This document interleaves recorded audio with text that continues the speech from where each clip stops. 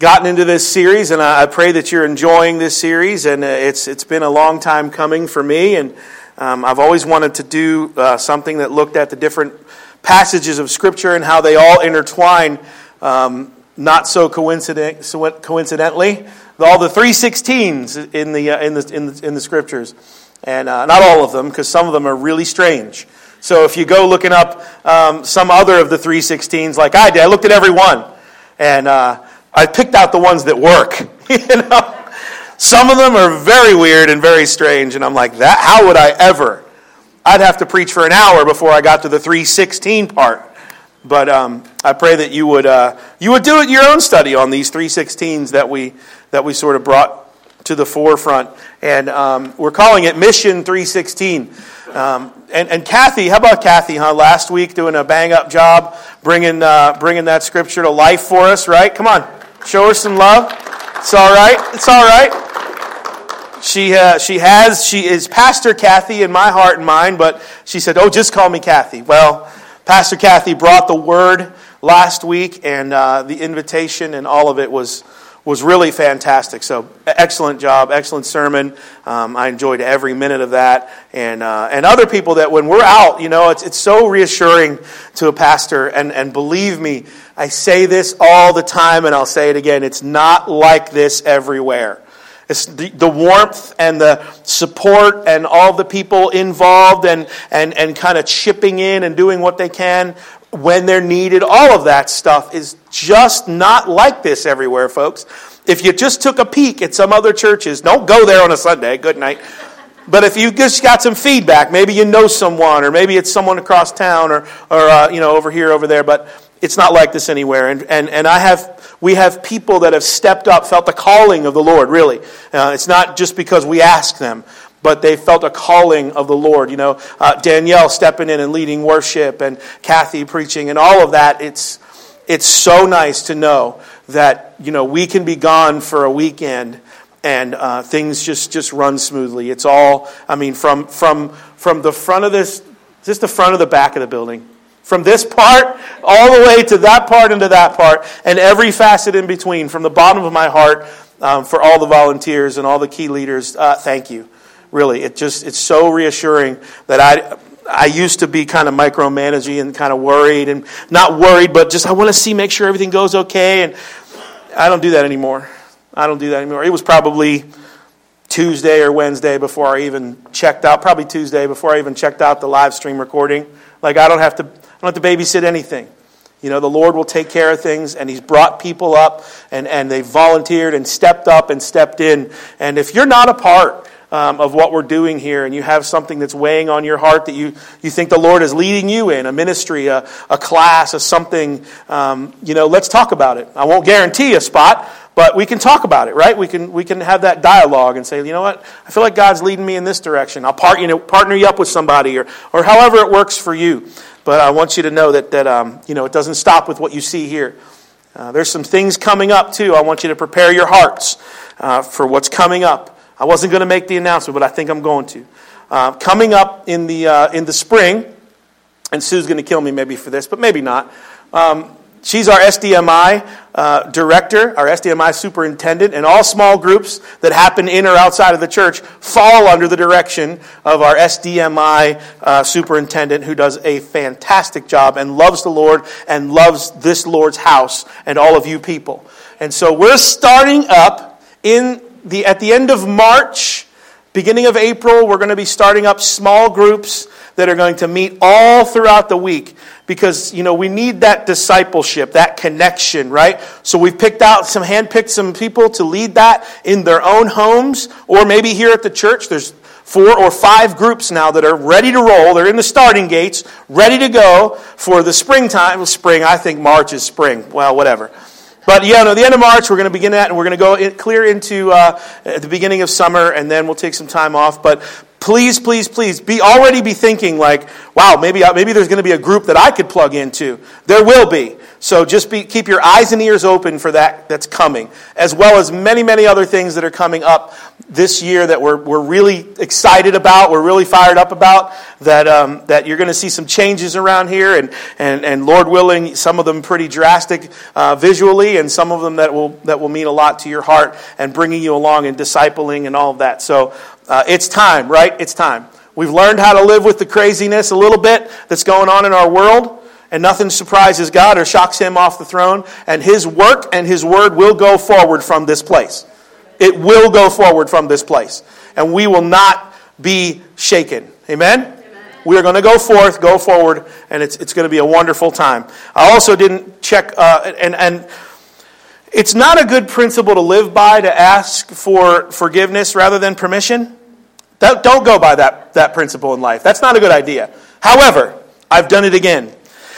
So last week at the close of the service, David came and gave his heart to the Lord. And David, we love you, brother. And I'm sorry I wasn't here to see that. But I heard it and I watched it, and it was unbelievable. So I know he's in good hands with his mom and dad back there and his extended family. But David, I want you to come on up here for real quick. I'm not going to ask you to say anything. I promise. I promise. But David, I want to give you a gift here from the church. From me, really. It's called My New Life with Jesus. And I know your parents have demonstrated what walking with Jesus is really about your whole life, and your grandparents and all of that. And that's great. I get that. But as a student, as someone who's maybe seeking answers, looking at questions, this book is a great little guide that goes through maybe on your level, really kind of on my level too. But it's really got some good answers. Just go through that from the beginning to end. It kind of says, wow, I've accepted the Lord. Now what? Kind of thing. So it's my gift to you, brother. I'm proud of you, brother. I really am. Love you. Very proud of you. All the best. It's that kind of thing. We're not just going to, they'll just come here, pray a prayer from there, here, whatever, and then, whoop, see you later, have a good time. No. That's not the way it works. So that's all that extra housekeeping. So thank you for hanging in there with me. We're going to get started in the sermon this morning, and Randy guessed it last week where we're going to be for this sermon. The 3:16 that we're going to be looking at this week is 1 John 3:16. Not John 3:16. We covered that first. This is 1 John 3:16 that we're covering this morning. So if you have your Bibles or your apps, go ahead and turn to 1 John 3:16. And we're just going to read that scripture real quick. And can I get you to stand for the reading of God's Word this morning? When we start out with the scripture, it's real easy for everyone to just to stand sort of in honor of God's Word. Like this is not another book we're reading. This is the Word of God. So let's stand and read it together. You can follow along. This is 1 John 3:16. It says this. This is how we know what love is. Jesus Christ laid down his life for us. And we ought to lay down our lives for our brothers and sisters. 1 John 3:16. You may be seated. Thank you for standing for the reading of his word. Now, when I think of the subject of this verse, right, and it's amazing to me how 1 John 3:16 is really a lot like John 3:16 in its message. Giving of one's life for the love of another person. It's sort of like that. And the subject of 1 John 3:16, this idea of love, right? We're going to talk a little bit about love this morning, and we'll talk about things that sort of guide us back to 1 John 3:16. But the premise of love, these, when I start to think about that word, and it's coming into, Valentine's Day is around the corner. I get it, and we're going to start. Boy, the candy came out like after Thanksgiving, I thought, right? It was like in the stores already. But, I sort of start thinking about, I have a kind of a soundtrack mind. I don't know if you guys do too. But you start thinking of like movie verses and song titles and songs when you start thinking about this. And some of you are already rolling your eyes. No, trust me, it's all right. It's all right. But songs that pop in, lyrics and movie lines come into my mind when I start thinking about this crazy little thing called love. So these songs, including that one, just started popping into my mind. And some of you will remember, I don't know if there's any, particularly 80s songs, because that's, kind of when I grew up, 80s, 90s, late 80s. Some of you will remember that Foreigner, they asked the question, they really wanted to know what love is, right? Foreigner wanted to know what love is. Tina Turner asked us, what's love got to do with it? Van Halen, right, said, why can't this be love? Hadaway, remember, said, what is love? Right? Some of you get that reference. What is love? Even Whitesnake asked the question, is this love? Sorry, it just kind of hit me that I just quoted Whitesnake from the pulpit. I'll be resigning this week. Taking your questions and emails at idon'tcarewhatyoutthink@gmail.com. But I can see your conversation over lunch later on today, with your friends. Hey, your pastor have any good quotes this morning? Maybe Spurgeon, maybe A.W. Tozer. How about J.I. Packer? Maybe. No, but he did quote Whitesnake this morning from the pulpit. All right, so love, right? Let me get back on track. Love. We can all relate to the idea of these love songs about love, right? About loving others and loving one another and loving each other. And I know some of the younger folks, right? Taylor Swift is currently telling us her love story, right? Maybe you're a little older and probably a little wiser. You remember the Beatles told us all we need is love. And Forrest Gump assured the love of his life, Jenny, I'm not a smart man, Jenny, but I know what love is. Nothing. That's the best I got. But the Apostle John here is going to tell us in our text this morning that's true love, what he's talking about. He's also going to tell us, he's going to say that we dare not leave our conversations on this topic of love that we're going to look at the surface level. It's not the surfacey kind of love. Because if we do, we might be confused about what love actually is. And we might even miss what love is altogether. And John doesn't want that to happen to us. So what we have to do this morning is we have to dive deep into this text. And it's not a hard text. It's not difficult to understand. I like these type of scriptures that speak right to us, that hit us right between the eyes. I don't think John doesn't really want us to casually glance over this passage either and what he's going to tell us. But you know the three rules of biblical interpretation, right? Say them with me if you know them.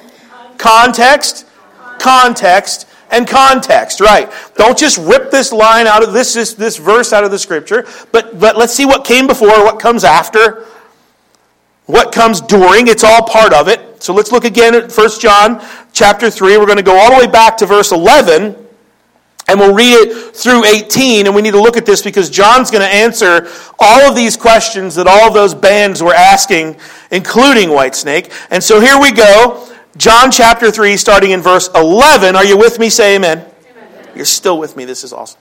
Track with me. That's the preacher language. Track with me this morning. Here we go. Verse 11. For this is the message that you have heard from the beginning, that we should love one another. Here we go. He's getting deep. We should not be like Cain, who was of the evil one and murdered his brother. And why did he murder him? Because his own deeds were evil and his brother's righteous. Verse 13. Do not be surprised, brothers, that the world hates you. For we know that we have passed out of death into life, because we love the brothers. Whoever does not love abides in death. This is strong. Everyone who hates his brother is a murderer. Good morning, church. Say it with me. Everyone who hates his brother is a murderer. And you know that no murderer has eternal life abiding in him. By this, we know love, that he, who's he? thank you, the Sunday school answer. Jesus, he laid down his life for us. And we ought to lay down our lives for the brothers. See how John is taking the fact that Jesus Christ laid down his life for us so that we ought to lay down our lives for the brothers, for other believers, for our Christian brothers and sisters. Verse 17, but if anyone has the world's goods and sees his brother in need, yet closes his heart against him, how does God's love abide in him? Little children, let us not love in word or talk, but in deed and in truth. Now that's some heavy stuff surrounding our cute little 3:16 verse.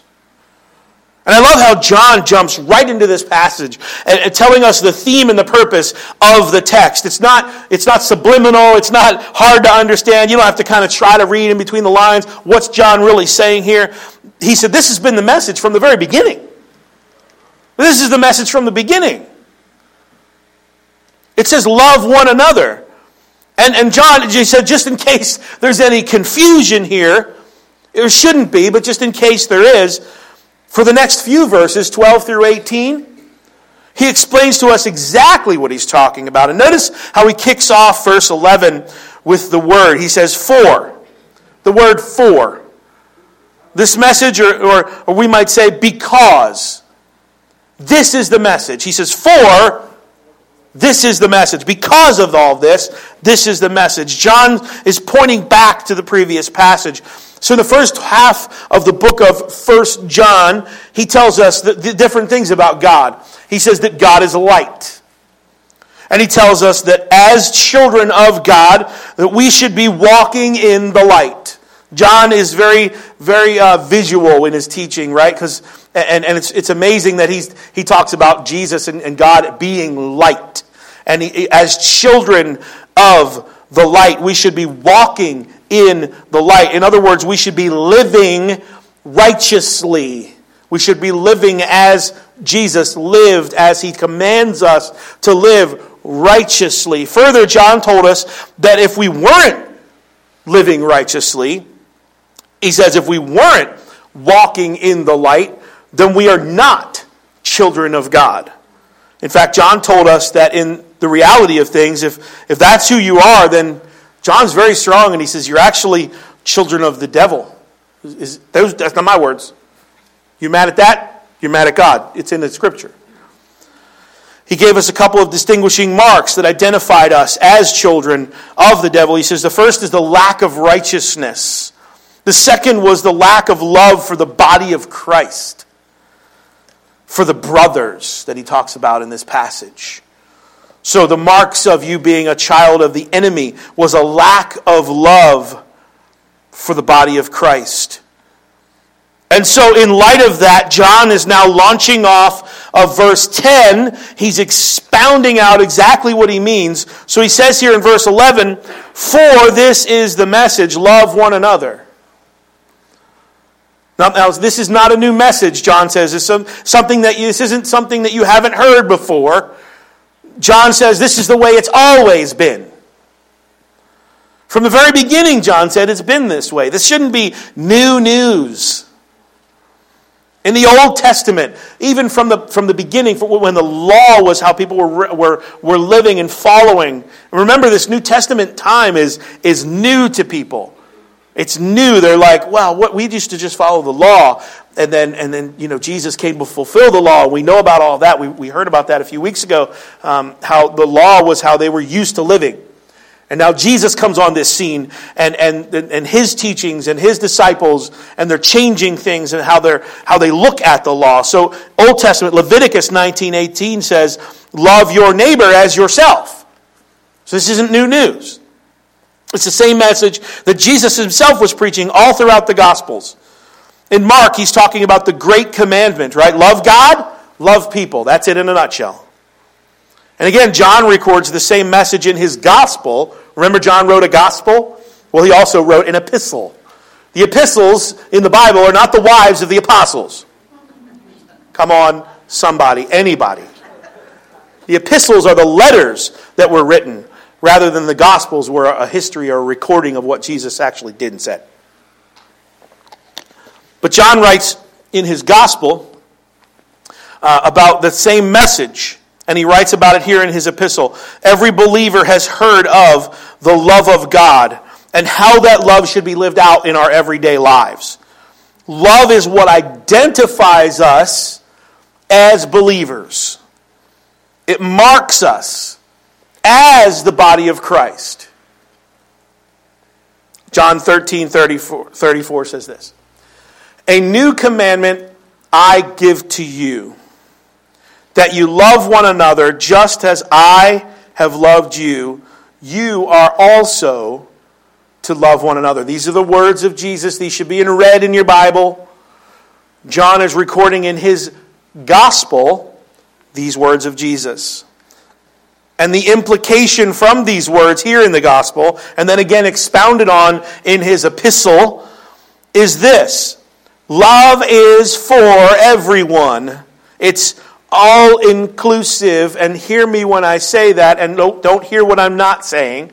Love is for everyone. God's love is for everyone. No one is outside of his love. Can the church say amen? Amen. All right, let's move on. So the implications of these words here in the gospel is that this love is for everyone. It's for every single person. Remember John 3:16. Whosoever believes, right? And also that he came to save the world, right? That doesn't exclude anyone. Anyone. Everyone is reachable with and by the love of God. All right. We're to love everybody, it says here, just as I have loved you. All right. Look, the love of God, right? We got that love of God, right? For everyone, accessible for everyone. You are never too far gone for his love. Nothing you've ever done or said has eliminated you from qualifying for God's love. He wants to love you and does love you right now. Right now, as we sit here, as we watch and listen online. That's the love of God. And then there's a, just as I have loved you, here's the hard part. Is it hard to accept God's love? Sometimes. Sometimes. It's hard for people to accept God's love. Well, Pastor, you don't know what I've done. It doesn't matter what you've done. You don't know what I said to so-and-so. It doesn't matter what you said. God's love and forgiveness is for you this morning. Period. All right? God's love is available for everyone. That's not hard. Well, it's hard for some people to understand. The harder part, you also are to love one another. We're to love everyone, first and foremost, the brothers that he talks about in 3:16. The brothers, to love everyone in God's house. Everyone in the body of Christ. We're to love. Those people that annoy you, do not nudge, point, or elbow right now. Look right at me. Look right at me, y'all. Those people that annoy you, yeah, you got to love them. You have to love them. You have to find a way through Christ, through prayer, through seeking, through this altar, through some way. You've got to find a way to love those people. You're commanded. The ones that talk bad about you, yep, you got to love them. Those ones that, pull in your feet, those ones that hurt you. Yeah. You got to love them. Because just as I have loved you, how did he love us? Mercy, grace, forgiveness. Even though you did not love him, in fact, you hated him before you loved him. You've got to love him.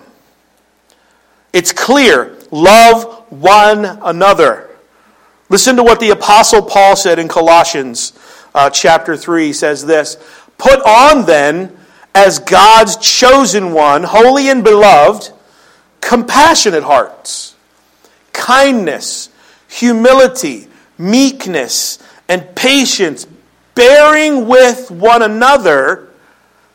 And if anyone has a complaint against another, forgiving each other, as the Lord has forgiven you, so you must also forgive. And then he comes up with this. That's a great starting point. That's a great scripture.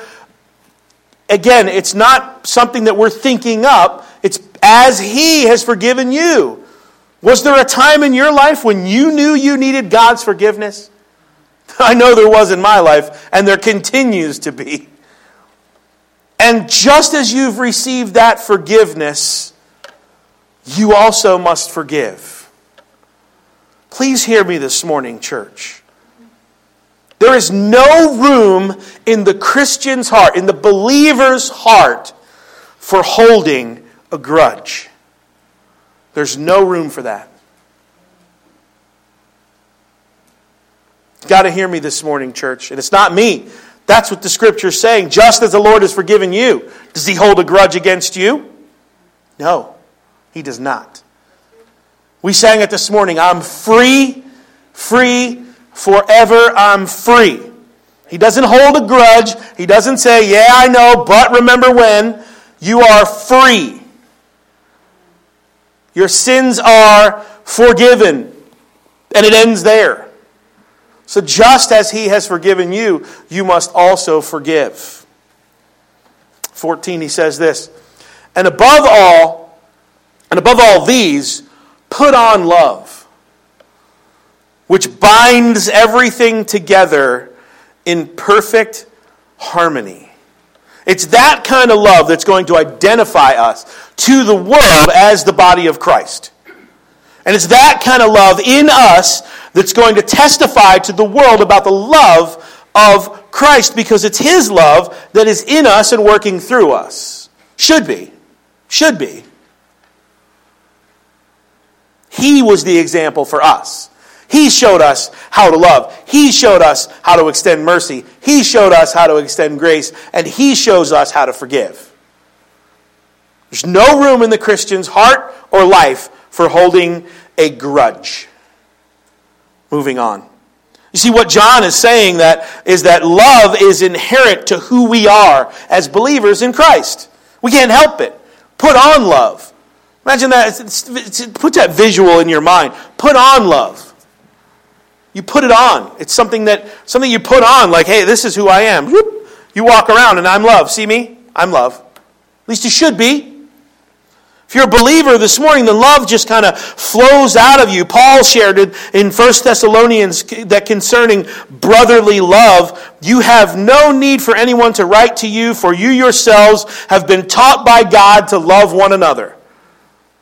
Sort of what John was saying in his epistle. This is what it's about. This is how it is from the beginning. Paul says, we don't really need to write to you and instruct you that you ought to love one another. It's part of who you are as a Jesus follower, as a Christian.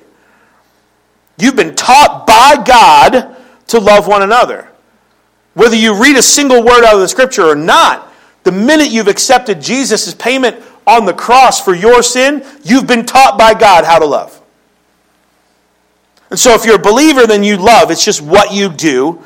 And so you would think in light of that we wouldn't need to be talking about this concept of loving one another. Why is it in the Scriptures so often?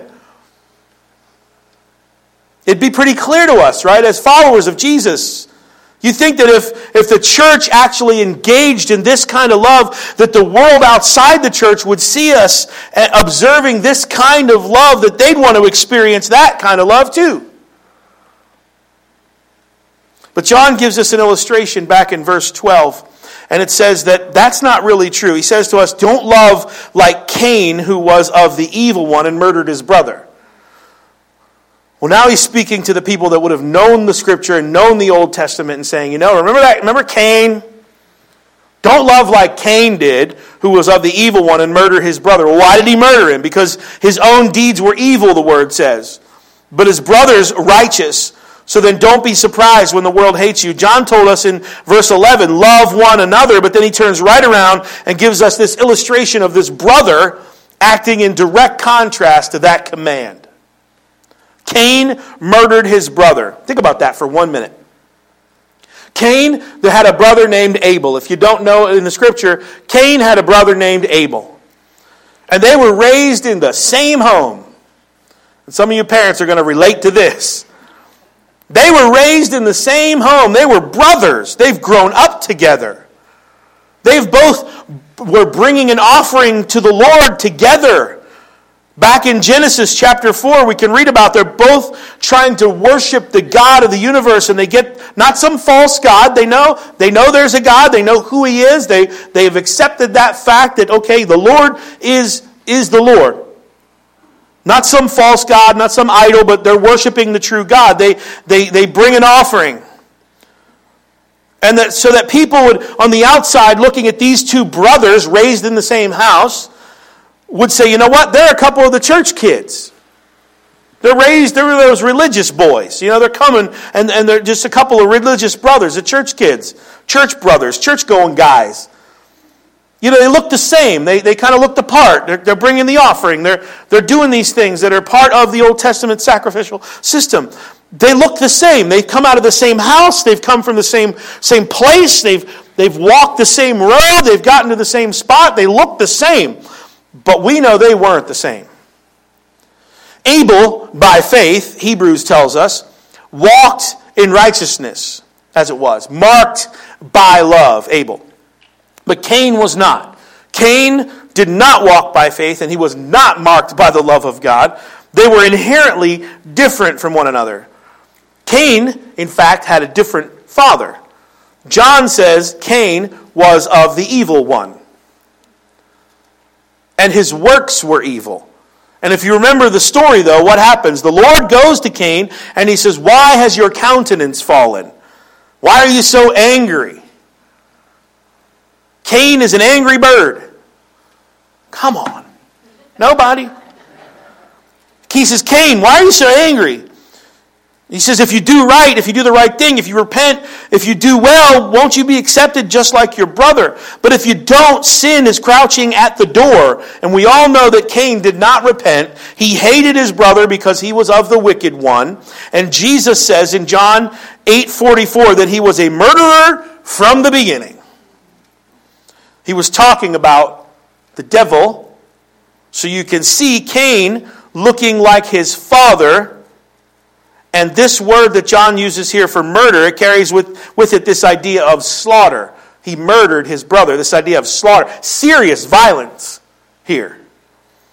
And this is a word that they would have used to slit the throat of the sacrificial lamb. This murder, this sacrificial slaughter. So it's kind of like Cain was saying, you want a loving sacrifice? How about this sacrifice? And he murdered his brother. And John says the reason he did that was because his works were evil. Now don't miss this, because his brothers were righteous. See, Abel's righteousness didn't just move Cain to repentance. Instead, it fueled the rage in him, seeing his brother that way.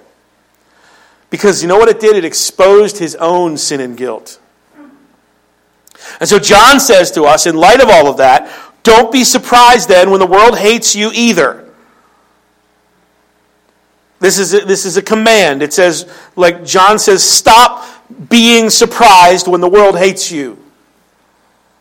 Just because you're living righteously doesn't mean the world is going to respond and want to repent. They're not. Instead, the world is going to be sort of angry with you. They're going to hate you because their own sin is going to be exposed. How many have met resistance from family members, from friends, when you have, even when you've accepted Jesus, when you first start following Christ, or when He moves in your life and something miraculous happens or something like that, and you just can't help but share that, and you meet opposition from your friends and family and people you work with, and all that, you meet that opposition. Don't be surprised, because the world's sin will then be exposed. And that's exactly what happened with Cain. So John says, don't be surprised when you're living like Christ, when you're living like He did, sacrificially giving of yourself, and the world responds with contempt or hatred. Don't be surprised. But sometimes, aren't we surprised? We go out of a service or out of even just a personal prayer time, sometimes in the morning or something, and we go and we proclaim the good news of the gospel. That God loved the world, God loved me so much that He gave His only Son, that whosoever believes in Him shouldn't perish but have everlasting life. And we expect the world's going to respond with gratitude and thanksgiving and just flood up to us and say, yes, I want that. Because we've shared that, we've expressed that, but that's not usually how people respond. They come at you like, who are you? Don't talk to me about your religion. Don't talk to me. I know you. Don't tell me about that. And we've had an inward change. I mean, sometimes we just get fired up, whether we've been a Christian a long time or we've just become one, and we say, you know what? Jesus has changed me. Or we go and we say, Jesus changed me again or more, or just some things I've experienced through reading about, and we expect the world to be like, yeah, no, that's not what happens. So then what do? Sometimes we shrink back.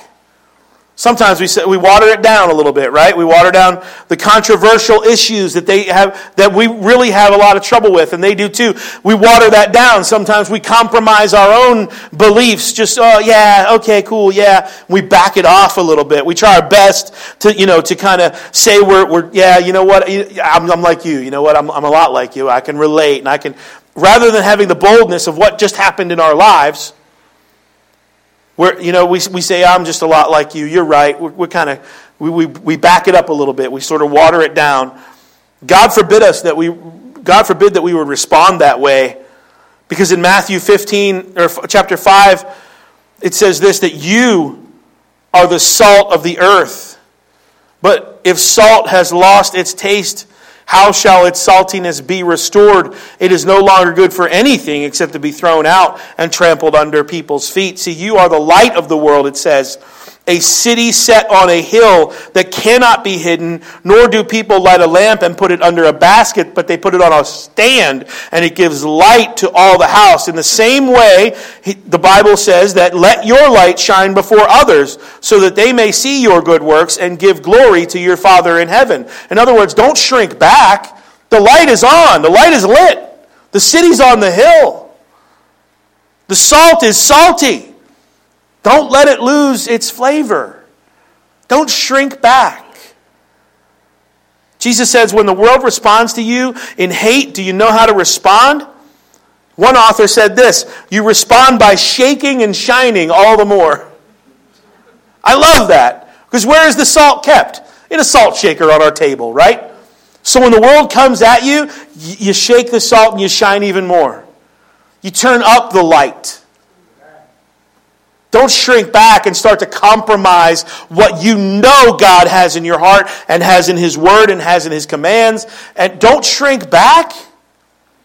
Just keep shaking the salt. Keep being the light. You be salt. You proclaim the blood of Jesus Christ and the love that is inherent to that, right?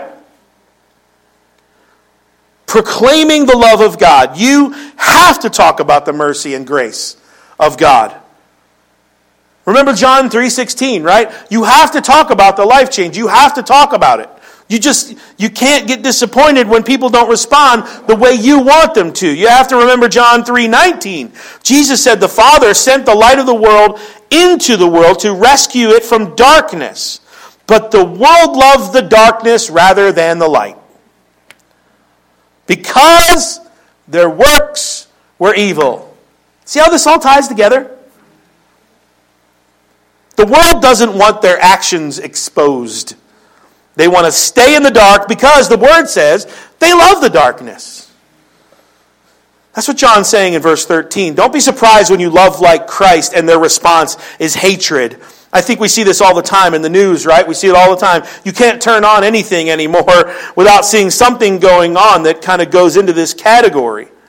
But I think, unfortunately, we also see it go on in the church. Whenever the church has to make hard decisions, and it really kind of comes to me, it reminds me of things like church discipline, right? We don't talk about that much.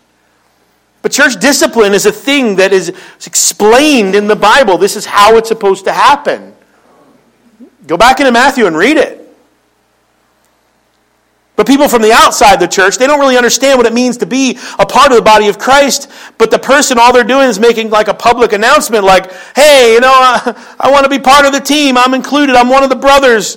This is what I want to do. I want to do life with you. I want you to hold me accountable. People that want to be a part of what we're doing. And then when it comes time to maybe enact some church discipline, and read it. Whenever there's a brother or sister living in unrepentant sin, right? That's what the Bible talks about. Or when he's not acting loving in the body of the church, and the church rebukes that person or corrects him, people outside the church, and sadly even sometimes inside the church, say, well, who are you? That doesn't sound like love. That sounds a little bit mean, actually. That sounds judgmental, but what they don't understand is that this actually is love. Read it in Matthew. The church discipline is like when a parent loves their child and that love moves them to discipline. That's why the church engages in church discipline. But people on the outside wouldn't understand that. 1 Corinthians says this, and I don't think this would surprise you that we're going here. This is not a wedding verse. It never was intended to be, but we read it a lot at weddings. Guilty. But 1 Corinthians 13, chapter 4, says that love is patient and kind. Love does not envy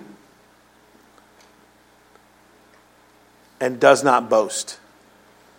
It is not arrogant or rude. It does not insist on its own way. And it's not irritable or resentful. Husbands and wives, forget about this during the wedding ceremony. Believers in Jesus read this as the church was instructed by Paul. It is not resentful or irritable. But it does not rejoice at wrongdoing, but rejoices with the truth. This is not a marriage scripture. This was for you and me, the church. Let me review. Love is patient and kind. And I know you're thinking of people, and look right at me. It does not envy or boast. Look what I did. It's not arrogant or rude. It does not insist on its own way. Church, not husbands and wives, you and me, with one another. Love is not resentful or irritable. Why didn't they do that my way? It doesn't rejoice at wrongdoing, but rejoices with the truth. That should be a given.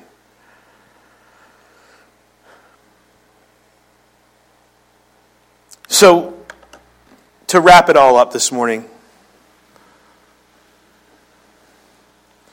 let me wrap up the church discipline thing real quick. Discipline says that you've joined the family. You're part of the team. You're my brother and you're my sister and I love you. And I'm pleading with you because I love you to stop this sinful behavior. You look at someone and you can say you're being deceived. And I love you too much to not speak the truth to you. Think of it like this. You're walking on the train tracks, right? You've got your headphones on. You see someone walking along and their headphones are on and you see a train coming. I'm not going to pretend that I don't see you walking along with your headphones along the train tracks and there's a train coming. I'm not going to pretend I don't see you. I'm not going to pretend I don't see you there. I'll figure it out. And you're walking with the headphones on and I know you got to walk. This isn't mine. But the train is coming, and you're walking along. I'm not going to pretend that train isn't coming. That would be unloving, wouldn't it be? I'm going to be pleading with you, screaming at you, that you're in danger and there's a train coming. And if I really love you with this kind of love that we're talking about, I'm actually going to put my own life in danger. And I'm going to do everything I can to get you off those tracks. You see, loving one another means that there are times in the Christian life that we're going to have to say and do some hard things. We're going to be uncomfortable, right? That's what families do, right? We have sometimes some uncomfortable conversations. You've got to know, and I know for sure, but you've got to know that being a part of a family, especially the family of God, if we could shift there, being a part of the family of God sometimes requires some hard conversations and some really tough decisions. But that's what families do. John continues in verse 14 saying that we know we have passed from death into life because we love the brothers. He puts an emphasis on the word we. He's making a distinction between the world's love and Christian love. Because there really is no distinction if both of them look the same. If we simply love like the world does to the people that look like us or act like us, or we simply love the same way the world loves, we return. You know how the world loves. I love you, but don't cross me. I love you for now. I love you, but the minute you do something I don't like, I'm out. Christian love is different. Christian love. John will tell us later in the book of Revelation that people from every tribe and every tongue and every nation will be represented around God's throne at the end time. And we're supposed to be loving everyone in the body of Christ regardless of what they look like. Every nation of every tongue, he says, every nation, every tribe, and every tongue will be represented around the throne. So the world says that we'll love you if you look like us, if you talk like us, if you smell like us, we'll love you. You're like us. We love people like us. Christian love says, I don't care what you look like, what you smell like. We're called to love the unlovable, in fact. So then John tells us that all of these different people will be around the throne, and regardless of what they look like, regardless of their personality, John basically says that we're supposed to love them in the way that we're supposed to love them. And when we show those people love, your love is evidence, is proof of your salvation, of your justification, of your new life in Christ. He says that we know. It carries with the idea of experience and assurance. We know this. John 5:24, and I'll close with this. Whoever hears the words of the Lord and believes passes from death to life. He says a little further on in his book, when we walk in obedience, we abide in the love of Christ. Loving one another is evidence that God has taken our heart of stone out and replaced it.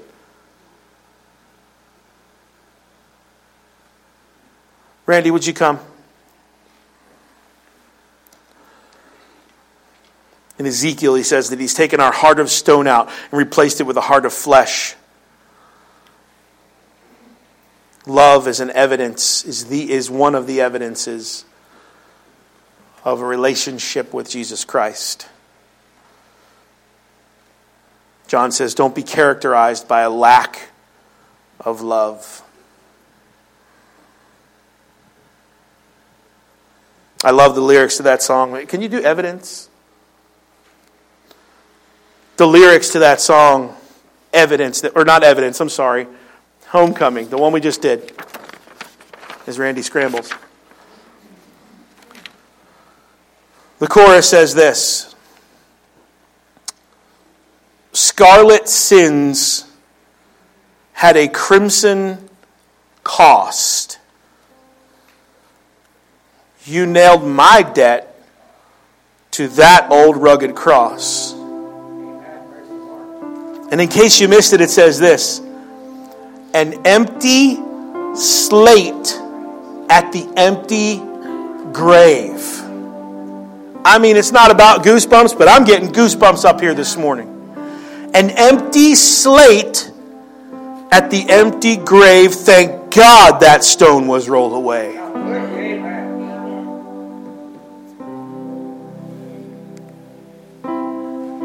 Scarlet sins. Remember that? That reminds me of the movie, right? The Scarlet Letter. If I got it right, some that might be a little bit more experienced in that movie, let's put it that way, is that the woman who had committed sin, had to wear a scarlet letter, right? Like a red letter. And that's how you would know that that's the person. That's the one. A scarlet. A scarlet sin had a crimson cost. Jesus' blood was shed for you. You nailed my debt to that old rugged cross. An empty slate at the empty grave. Those scarlet sins that were listed, well, you did this, you did this, you did this. You might have a scarlet sin list that would roll down the aisle. You say, Pastor, you don't know all I've done or said. God knows, and there it is. It's on the list. All of those sins had a crimson cost. And then when that stone was rolled away, proving that Jesus is who he says he is, that paper, you turn it around, now they're gone. It's an empty slate at the empty grave. You got a chalkboard, you're writing all your sins down. This is what I've done. This is all the things I've said and done. You don't understand, Pastor. Well, Jesus said, you know what? When the stone was rolled away, he took the eraser, and now there's an empty slate. How many don't like a clean slate? Would you stand this morning?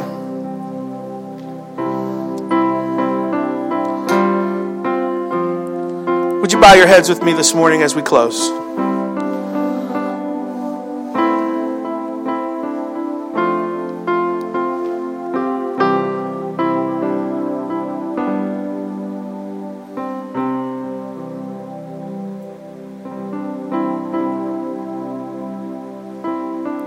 Take some time this morning to reflect on the truths that we've heard from God's Word, that the Apostle John has shared with us, inspired by the Holy Spirit. There's a really strong message in there about loving one another. That goes without saying. It's in there. It's very, very easy to see. John didn't sugarcoat anything in this message. He said, you got to love one another. But the condition to love one another is, well, just as Jesus loved you. In the same way. Pouring out his love, his grace, his mercy, his forgiveness. It's available to you this morning. If you have a hard time loving other people, maybe it's because you've never actually believed and received the love that God has for you through Jesus.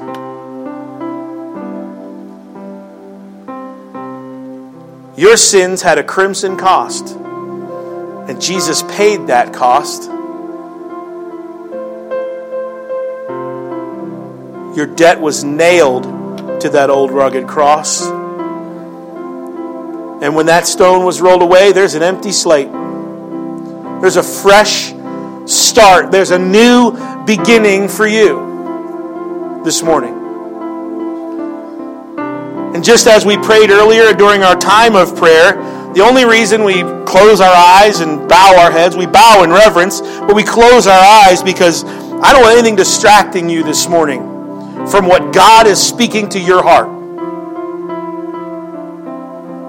I don't want you seeing, so-and-so running out of here, so-and-so's doing this over there, so-and-so's picking their nose, so-and-so's over here doing something silly. I don't want you distracted. So if you would do me the honor of closing your eyes this morning as you bow your head.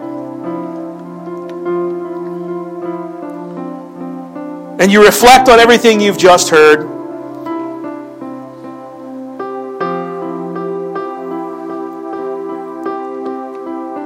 And you would really know beyond a shadow of a doubt this morning that the Holy Spirit is talking to you. Maybe you've walked with Jesus for a long time.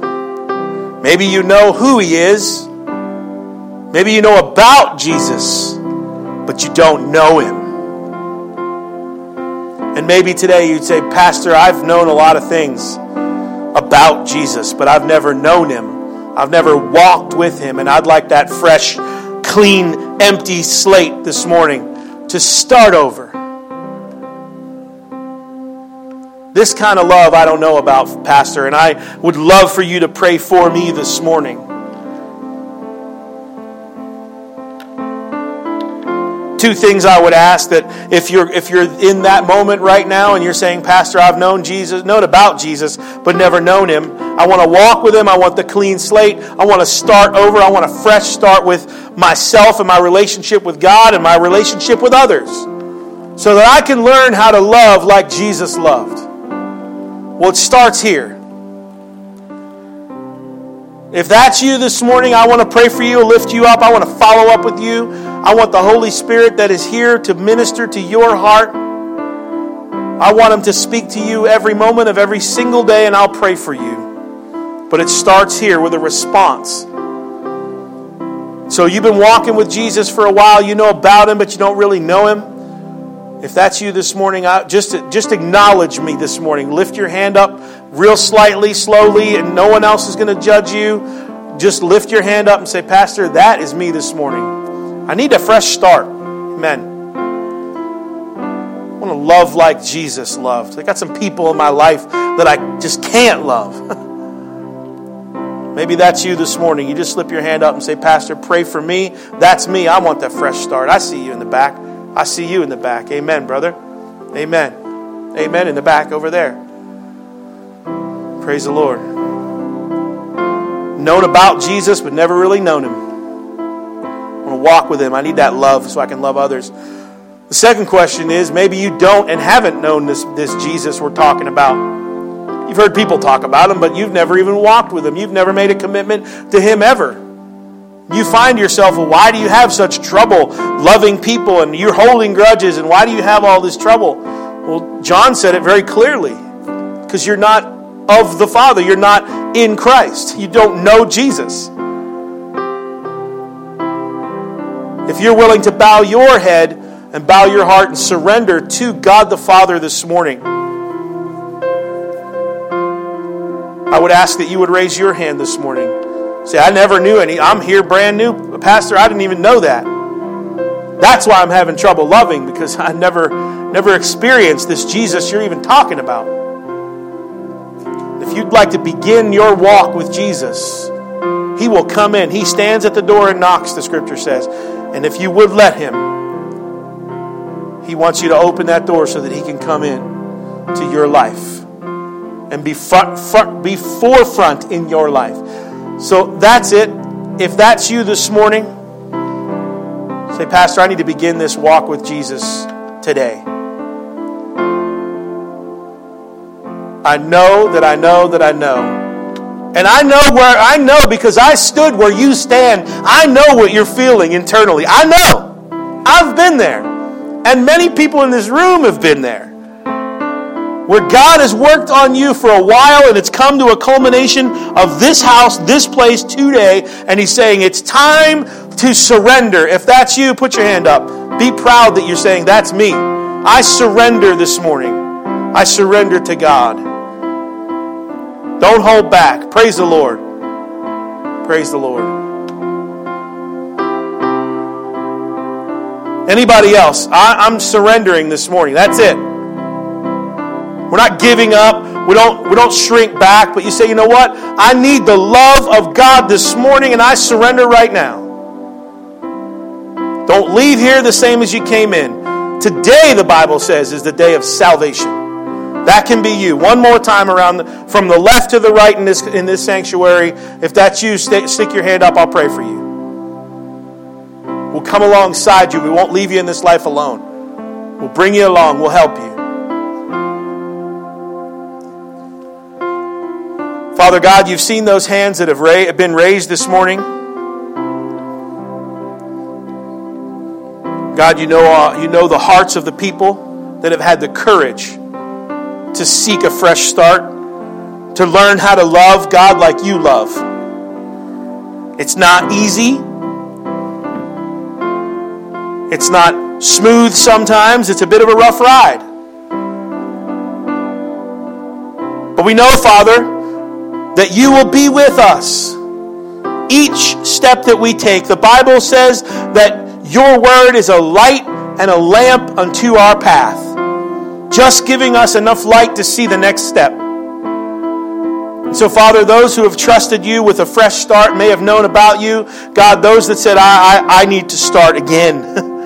I need to learn about this love. God, I pray that you would minister through your Holy Spirit to hearts and lives this morning, people that have had the courage to do that. And then secondly, Lord, those folks that have raised their hand for a deeper commitment, those that said, I need this Jesus now. I need the love of God in my heart now.